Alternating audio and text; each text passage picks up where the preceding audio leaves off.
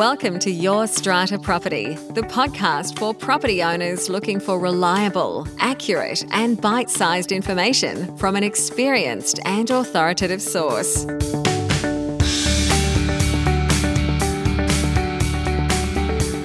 Hello and welcome to this week's podcast episode. I'm your host, strata lawyer Amanda Farmer, and my guest this week is Amanda Reitzin. Amanda is a Sydney strata resident and the mother of two teens. She loves apartment living and strives to be an active member of her strata committee, fostering harmonious communal living and driving positive change. Now, last year, Amanda's mission faced a significant challenge when she and her family were impacted by smoke drift from cigarettes that her next-door neighbours were smoking on their balcony, as well as incense that they were burning. Amanda joined our online community looking for answers and support and ultimately became a client of my legal practice. She has generously agreed to share her story with us here today on the podcast. Now, this is not the first episode that features a strata owner fighting the battle against nuisance cigarette smoke. In episode number 337, I interviewed Brenton Pittman, fresh from a tribunal victory. That podcast episode gives you access to a step-by-step process that Brenton and his partner Lynette followed to achieve their own tribunal success, ultimately obtaining orders that their neighbour cease smoking on their balcony. Now, as you'll hear in today's chat, Amanda drew a lot of strength from Brenton and Lynette's success. You will hear their names mentioned. If you want to hear more about Brenton and Lynette's specific case, head over and listen to podcast episode number 337. There is a link to that one in the show notes for this episode. For now, I'll take you on over to my chat with Amanda Reitzin. Amanda Reitzin, welcome to the show. Thanks, Amanda. Nice to see you again. Amanda, let's start by having you tell us a bit about your building. How big is it? How long have you lived there? Have you got a functioning strata committee, a strata manager? Over to you. Sure. So I bought this apartment in April of 2021. I have two teenagers, so when I saw this was up for sale, it had 3 bedrooms, 2 bathrooms. I thought fantastic because my teens are always fighting over the bathroom. 200 metres from the train station, I thought, it's perfect. So it is just your bog standard 1980s brick building, 12 units, so 4 units spread over 3 floors. When I arrived, there was somebody just exiting the committee, so I jumped on. So it was just me and one other guy for about 12 months. We do have a strata manager, local company. They seemed pretty chill. There weren't really any huge major issues. And everything was pretty hunky-dory for the first year and a half that I lived here. And tell me this, was this your first experience of living in strata or owning a strata property, or have you lived in other buildings previously? Yep, not at all. I've lived in many other strata buildings, apartments, townhouses, moved around a little bit in the last kind of 10 years. I previously owned a townhouse in Punchbowl, and before that I owned a unit in Lakemba. So no stranger to strata, no stranger to committees and their wild and wacky ways. Generally had reasonably good experiences. You know, you're always going to get a little bit of conflict here and there, but nothing compared to what I just experienced in my apartment here in Rockdale. Yeah, so tell us about that. What has life been like for you the last couple of years? It started in, I want to say November of 2022. Feels like a lifetime ago now. The unit next door to me got sold. New couple bought in. I thought, great, awesome. Excited to welcome some new people to the building. It was a married couple with a dog, no kids. Bumped into them in the hallway. They said, by the way, we're smokers. And I thought, that's not a problem. Sure, that's not a drama. It quickly became a drama because they started, mainly the wife, not necessarily the husband so much because he worked long hours and was away during the day. But I worked from home, and of course, 2022, we had emerged from lockdown, but I was still working from home several days a week. And she would go out on the balcony and have 4 or 5 or 6 cigarettes a day, and the smoke came straight into my house. And at first, she was pretty amenable to it. We communicated over email, and I said, look, first I said, I'm sure there's something in the bylaws. Check the bylaws. I'm sure we're covered. Just so you know, your smoke's coming into my house. And she was very apologetic. She was like, I'm sorry. I'll do my best to not disturb you. I'm only out there for a few minutes at a time. I'll make sure I go to the far end of the balcony to make sure the smoke doesn't get to you. I thought this is going to all be over in 5 minutes. So check the bylaws. No smoke drift bylaw. Oh, no. How could I have overlooked this? It was just So let me just clarify that. You're saying there was no bylaw regulating smoke drift at all? Correct. And it was just a complete oversight on my part. I just assumed we had one. I'd never had a smoking issue in any other apartment building or strata building I'd ever lived in. You know, we had the usual gripes about parking and rubbish and noise, but I'd never, ever experienced a cigarette smoke drift issue anywhere. So I was really, really taken aback. It was quite unsettling for me to realise that I had a problem and I wasn't protected. So I emailed the strata manager to say, hey, what can we do? I know we don't have a bylaw. He was very non-committal. He was like, well, you can talk to them. I'm sure they'd be amenable to, discussing. And I was like, kind of already done that. And then he said, well, the other option is we have to propose a smoke drift bylaw at the next AGM. So that was November. The AGM was March. So meanwhile, I'm getting smoke into my house, and the turning point, the climax, or the nadir almost of the conflict came when the kids and I were eating dinner in the kitchen one evening. And there's cigarette smoke coming into the kitchen while we were eating dinner. And the kids were just disgusted. They were like, this is so gross. And so I emailed her and I said, we need to do something about this. I know we don't have a bylaw, but this is going to be a big issue. And I've got kids living here. Can we please discuss this? And she absolutely lost her marbles at me. And luckily for me, she lost it over email. So, once it's in email, it's there forever. And her email was... She was furious that I had emailed her at 8 o'clock at night. She was furious that she was trying to entertain visitors. I think she said something like, this is the first time since we moved in we've had visitors over. I'm not doing anything wrong, and there's no bylaw. I'm not breaking any laws. And the last line of her email read, if the smoke bothers you, close your windows. And I thought, that's it. I'm just going to move. I'm going to move house. I'm screwed. That's it. Can't do anything. I'm absolutely screwed. Well, that's not what you did. No. Thank goodness. No, thank goodness I didn't. And we'll go on to have a chat about, indeed, what you did do to solve this problem. But I just want to rewind, first of all, and notice the fact that when your neighbours first moved in, I think I heard you met them, they introduced themselves, you saw that they were a husband and wife, they had a dog, lovely to meet you, and they said to you, as part of one of these first conversations, it sounds like, by the way, we're smokers. Did you think that was weird that they were telling you that? What did you think about that? I don't think I registered at the time. I think in my mind I thought, oh, okay, but I felt like they were giving me a heads up. It was definitely a heads up that you're going to have some smoke coming your way. And let me tell you what I'm thinking from the lawyer perspective is that these people have had problems in strata in the past. And maybe not even in strata, maybe in a past property where neighbours have complained about their smoking because they're chain smokers and they were indeed giving you that heads up. That's right. And then later on, the fact that we went from 0 to 100 in a very, very short space of time. The matter escalated very, very quickly within a very short space of time as well. So are you doing all the right things? It sounds to me like you're talking to them, you're knocking on the door, having a chat, there's emails being sent to record the time of the event, how you're being affected, you're communicating with the strata manager, you're looking at the bylaws. Your strata manager has said, no bylaw directly dealing with this, we can propose one at the AGM. Did you go ahead and do that? I did. So what I did was I had a chat with the other committee member at the time who backed me 100%, but we're both very non-confrontational. We didn't want to make a big deal about it. I didn't know, but he had also been suffering from smoke drift on the other side of the building from a neighbour.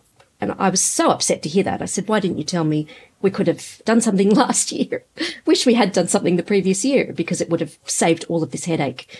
And I said, look, I'm going to propose one at the March bylaw. And in between the time that I moved in and these new neighbours moved in, another smoking family had moved in upstairs. And over the course of the following couple of months, in discussion with my committee member, he let on that he had heard through the grapevine that all of the parties were conspiring to block the smoke drift bylaw because they'd gotten wind of it throughout the building. So, and that's indeed what happened. I proposed it, tabled the bylaw, and I just grabbed the model bylaws. Well, I think it was Model A. So 1, no smoking on common property. 2, make sure if you do smoke inside your house that the smoke doesn't drift. Because we had one elderly neighbour who likes to walk up and down the stairs with a cigarette in his mouth, which is unpleasant for everybody. So we were trying to kind of kill two birds with one stone, and I thought that was very reasonable. We're not stopping you from smoking in your own house. Just take reasonable steps to please be considerate of others, because that's the whole point of living in strata. You're sharing the space. You've got to be considerate of your neighbours. So yes, the strata meeting did not go very well. I copped a spray in the meeting from my smoking neighbour, who screamed at me and said, everyone here knows that I smoke on the other side of the balcony. What are you talking about? Your windows are always closed. It's a law of physics. The wind doesn't always blow that way.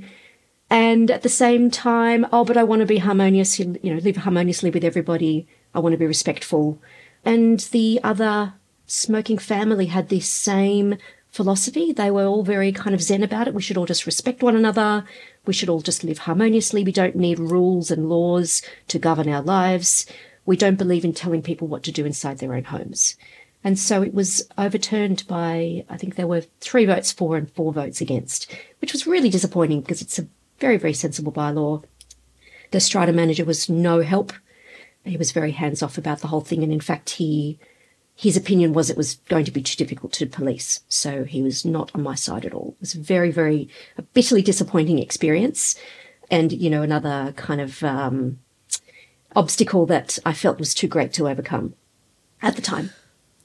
So coming out of that meeting, you're feeling disheartened, you're feeling discouraged, you're feeling that was your option and that's no longer there on the table. Were you aware at this stage that another option was to proceed to litigation? And if you were, how were you feeling about that?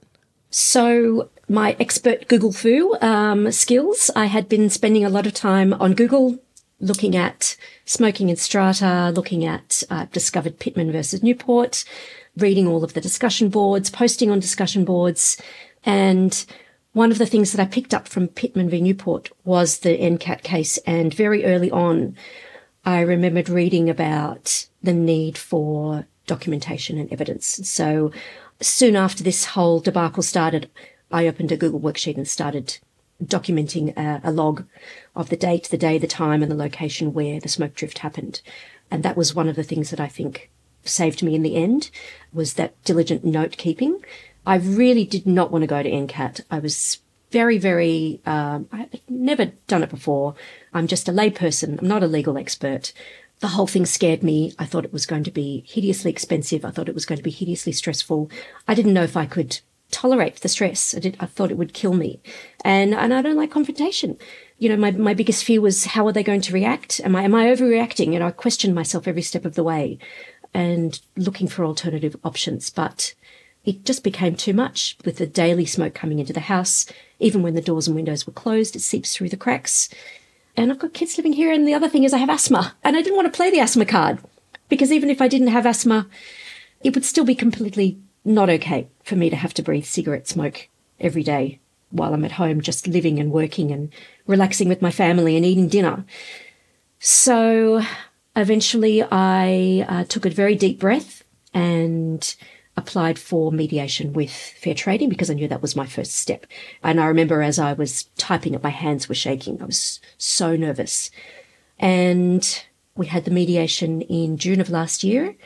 It did not go well. I really believe that it inflamed matters. I really do, because they were incredibly put out. Their position was, first of all, they said, what smoke? Whose smoke?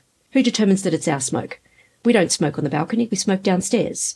So there was a lot of denial there. And then there was blaming me for being the nuisance in the building. And I'm just trying to prevent them from just living their lives. They just, they're just calm, peace-loving family, just minding their own business. And here I am harassing them on a daily basis. So, they're the victims in all of this. And the mediator, bless her soul, was so good and so calm. It really didn't last. It lasted about 15 minutes. And then she said, look, I think we've done all we can here. But I knew that was a step that had to be taken before I could proceed to tribunal. Yep. And I know you don't mind me saying this, after the mediation, the unsuccessful mediation, that's when you and I started working closely together on taking that next step of putting together your tribunal application. What I think I've heard, Amanda, and tell me if I'm wrong or you want to add to this, although you were feeling incredibly nervous about this, very anxious, unsure if this was the right step, worried about costs, worried about the stressful process that you knew was to come, you still took that step and ultimately filed and prosecuted tribunal proceedings because you really felt, this is my home, I want to stay here, I want my kids to stay here, and we need to be able to breathe. We need, asthma or no asthma, we need to be able to breathe fresh air. And I think also you've mentioned already the Pittman and Newport case. So you were reading about, getting yourself educated about owners in a very similar position who'd come before you and successfully battled this issue. You took some strength from that and some encouragement from that. Were they the things that really helped you, despite this fear that you've been very honest about, helped you to move forward? Absolutely. So what propelled me forward was several things. The first thing was, if I move, nothing changes. If I move, what's not to say that I'm going to encounter the same problem somewhere else? And if I move and give up now, nothing changes in strata. And I drew strength from the fact that Pittman versus Newport was there as a precedent for me.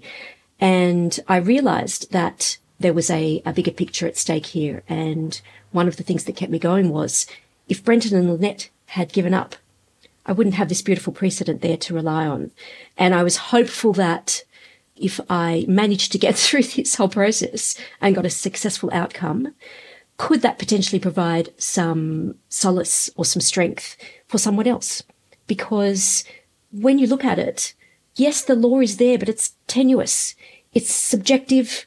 It's Section 153. It's nuisance provisions. You know, the notes say that cigarette smoke drift from tobacco smoke may be construed as a nuisance or a hazard. It's not black and white. We still need to fight for it. And I knew that I could afford legal representation, but how many people out there who are suffering who can't? And that was a very, very unfair situation I found. And so one of the things that kept me going was, okay, I really want to do this for the greater good so that other people who are suffering a similar fate may be able to draw some strength from that. Excellent driving force there. And I can say, from having worked closely with you over the last 6 months or so, Amanda, that is absolutely genuine, I can assure our listeners. So you commenced tribunal proceedings. Do you want to speak to some of the challenges along the way to the ultimate result? Sure. So at first I was like, yeah, I'll put my own application together, thank you. And then after about 5 minutes, I realised, no, I really need help with this. And when I saw the completed application, I realised I was in no way, shape or form equipped to put this application together from, a legal perspective. So, shaping and framing and constructing that narrative was, clearly that's your expertise. I believe Brenton and Lynette did it themselves. Kudos to them. I could not have done it. Working full time. I'm a mum looking after a house. I'll just jump in there. They did have legal representation, not a strata lawyer, someone who only practices strata law, but they did have a lawyer, yeah. Okay, sure. There were a lot of challenges. When my neighbours finally realised that I was serious and they appointed their own legal representation, that felt very yucky inside. There was something very yucky that I thought, this is not something where we need to engage legal counsel to resolve. It made no sense to me.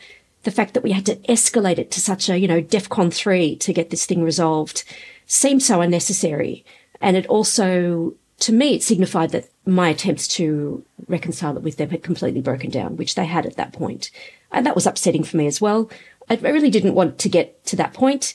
Things got very crazy from then on in with their response, and I was very, very nervous about what they were going to say about me. And so one of the things that I took home from this process is what saved me was that I remained very professional throughout this whole process. I didn't send them nasty emails like they sent me a lot of very, very nasty emails throughout this whole process. I didn't say anything bad. I kept very calm. I diligently documented the details of every smoke drift, and two things that Brenton passed on were persistence and resilience. And so I practiced that on a daily basis. Things got very, very crazy, as you saw, with their response. They tried every dirty trick in the book. They tried to discredit me. They tried to intimidate me. They tried to bully me. They tried desperately to dig some dirt on me. And I think the worst transgression that they could find was that I once hung a sheet over the balcony in defiance of the laundry bylaws. That was the worst thing I did, apparently. So they were really trying to paint the picture that I was, in fact, a horrible person, and they were the model citizens, and they were just trying to live their lives, and they always followed the bylaws, and they always did everything perfectly and right. It was quite comical, really, when you look back and read the sort of things that they wrote. I think one of the steps that was taken that impacted you the most, Amanda, if I can speak to it, was the issuing of a summons to your doctors and a request for production of all of your medical records. I remember the day that happened and how upsetting that was for you. Can you speak to that a little bit? Absolutely. So, of course, one of the issues that I presented in my application in support of my case was I have asthma. It's not life-threatening, but I take Ventolin daily and I take a preventer daily. My neighbours were incredibly put out at the discovery of this fact. And in fact, all through their affidavits, they claim Amanda never told us she had asthma, as if it made any difference. And the other smoking family living upstairs that they roped in to also submit testimonies in an attempt to try to discredit me, both of those people also in their affidavits said Amanda never told us she had asthma. So for some reason, they focused on this point and they honed in on this point that my health was the primary issue in the dispute, which it clearly wasn't.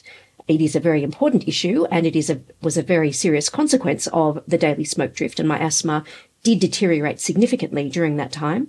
But they chose to really unpick that, and they took it to the absolute nth degree. One day they rocked up with their lawyer and submitted a letter that said something like, "We demand that you hand over the last year and a half worth of your medical records so that we can examine the evidence and determine whether you really do have asthma and whether it really is as bad as you say it was." And I remember we had a very kind of detailed, comprehensive discussion about that, the pros and cons. You know, on the one hand, it was an absolutely gross invasion of my privacy that was not commensurate with the subject matter at hand. On the other hand, we've got nothing to lose. In fact, it wouldn't be fatal to the case at all. So I think the decision was made that I would request the last 18 months worth of medical record history, and then I would just redact the things that did not relate to respiratory health. And that's exactly what I did. I got the list of appointments and all of the prescriptions, and I just deleted the stuff that was irrelevant, and we sent that over. And we thought that was going to be the end of it. And it sadly was not. And I remember in their letter where they requested the medical records, they gave us a 2-week deadline, and they said, if you do not produce these records within the 2-week deadline, we will issue a summons. And we did send the material within the 2 weeks, and they ended up turning around and issuing the summons anyway. That was incredibly distressing for me because, first of all, because there was absolutely no reason for it, because we had given them exactly what they had asked for, and the records that we sent them clearly showed appointment on this date for asthma, appointment on that date for asthma, prescription for this new medication that I needed to take. I had to change up my preventer because the one I was on wasn't working. I had to buy a nebulizer for my home and nebules because my asthma was so shocking that I was having trouble breathing at night. And not just that, but there were so many other things that I had consulted my GP about that had nothing to do with asthma that I had no control over them seeing now. Stuff relating to my mental health, relating to women's health, random things that would now be in their hands that they had no business knowing in the first place. That was incredibly upsetting for me. That was probably the lowest point for me. Looking back, it said more about them than it did about me. But thankfully, for some reason, the records never showed up, which was such a huge relief. And maybe I'm kind of, imagining and thinking and wondering whether my GP said, I'm not sending you that, and just kind of, maybe forgot to send it. I'll just forget to send that. I'm hoping anyway. But yes, that was a really low point and a really awful, nasty thing for them to do. Mm. Now, the case did get listed for a full day's hearing before the tribunal, and we were prepared, ready to go. You were ready to sit in the witness box and be cross-examined, tested on your evidence. We had requested other witnesses being relied on by your neighbour for cross-examination. But that day never came. How did this all get wrapped up, Amanda? It's so funny. So I distinctly remember that week, sort of the Wednesday, Thursday, Friday before the Monday, because the hearing was scheduled for the Monday. It was very stressful and very tense, but it was a hive of activity. I remember I had a video conference with the other solicitor who was helping us to, she was briefing me on, what not to do, and this is how you conduct yourself in court, and we were all ready to rumble, I think. And I was excited because it was finally drawing to a conclusion. And I remember so clearly it might have been about maybe 3:45 on Friday afternoon. No, it was before that. Earlier in the day, I think you had received an email from their solicitor saying, white flag, we waved the white flag, we're giving up. We'll promise not to smoke on the balcony. And we wrote back and said, that's great, but you can't just promise it. We need consent orders, please, and thank you, because what's not to say you're just going to start this up in 6 months' time. And I think you and I had a discussion and we said it's too late. It's Friday. The hearing's on Monday. It's not going to happen. But it happened. And at 3:45 on Friday afternoon, they agreed to submit to consent orders where they were legally bound not to smoke on the balcony and also burn incense on the balcony, which was another thing that they were doing to, I believe, to try and aggravate me, and also to mask the smell of the cigarette smoke. Yeah, we haven't talked about the incense, but that is important to note that, because I think that's quite unusual and it's not the kind of order that I've seen in the past. So you were experiencing a nuisance from incense that was drifting from their balcony to yours, and as you say, Amanda, that it's suspected that was to cover the smell of the cigarette smoke. But the ultimate order was indeed that neither one of your neighbours nor any of their visitors or invitees smoke or burn incense on the balcony. One of the things I remember very clearly, and I think something that I didn't realise throughout the course of the proceedings, was litigation is not about winning. Litigation is coming to an agreement. And as part of that process, sometimes you have to compromise. So there were a couple of things that I had to compromise in this instance. Initially, there was a little part of me that was a little bit disappointed, I'm not going to lie, that we weren't going to proceed to a hearing and get those orders documented in the same vein as Brendan and Lynette's did, because, I felt throughout the whole process I was battling it on my own. I was on my own, just me versus 4 adults, and I wanted to have my day in court. But at the same time, like you said, whether there was, looking at the two options, having absolutely 100% guaranteed orders versus the uncertainty and the stress and the cost of a day hearing, having to be in the witness box, having to be submitted to cross-examination, I'm going to take the easy way out, I'm sorry. And even though those orders will not be there as a precedent, that was going to be my other thing. I really wanted to strengthen those existing precedents. But the fact that my neighbours crumbled at the 11th hour meant that the existing precedents were strong enough. And it was a testament to the weight of the Pittman-Newport case. And I like to think that perhaps their solicitor said something like, guys, you're not going to win this. I like to think so. I don't know whether he actually said that, but I like to think that that's what happened, because there's no way any tribunal member would say, that's fine, you can smoke as long as you want. You can smoke anywhere. Doesn't matter if the smoke gets into other people's houses. We've got the precedent. We've got all these cases. We've got Gisks, Laming, all of these trailblazers who have gone before us and tested Section 153.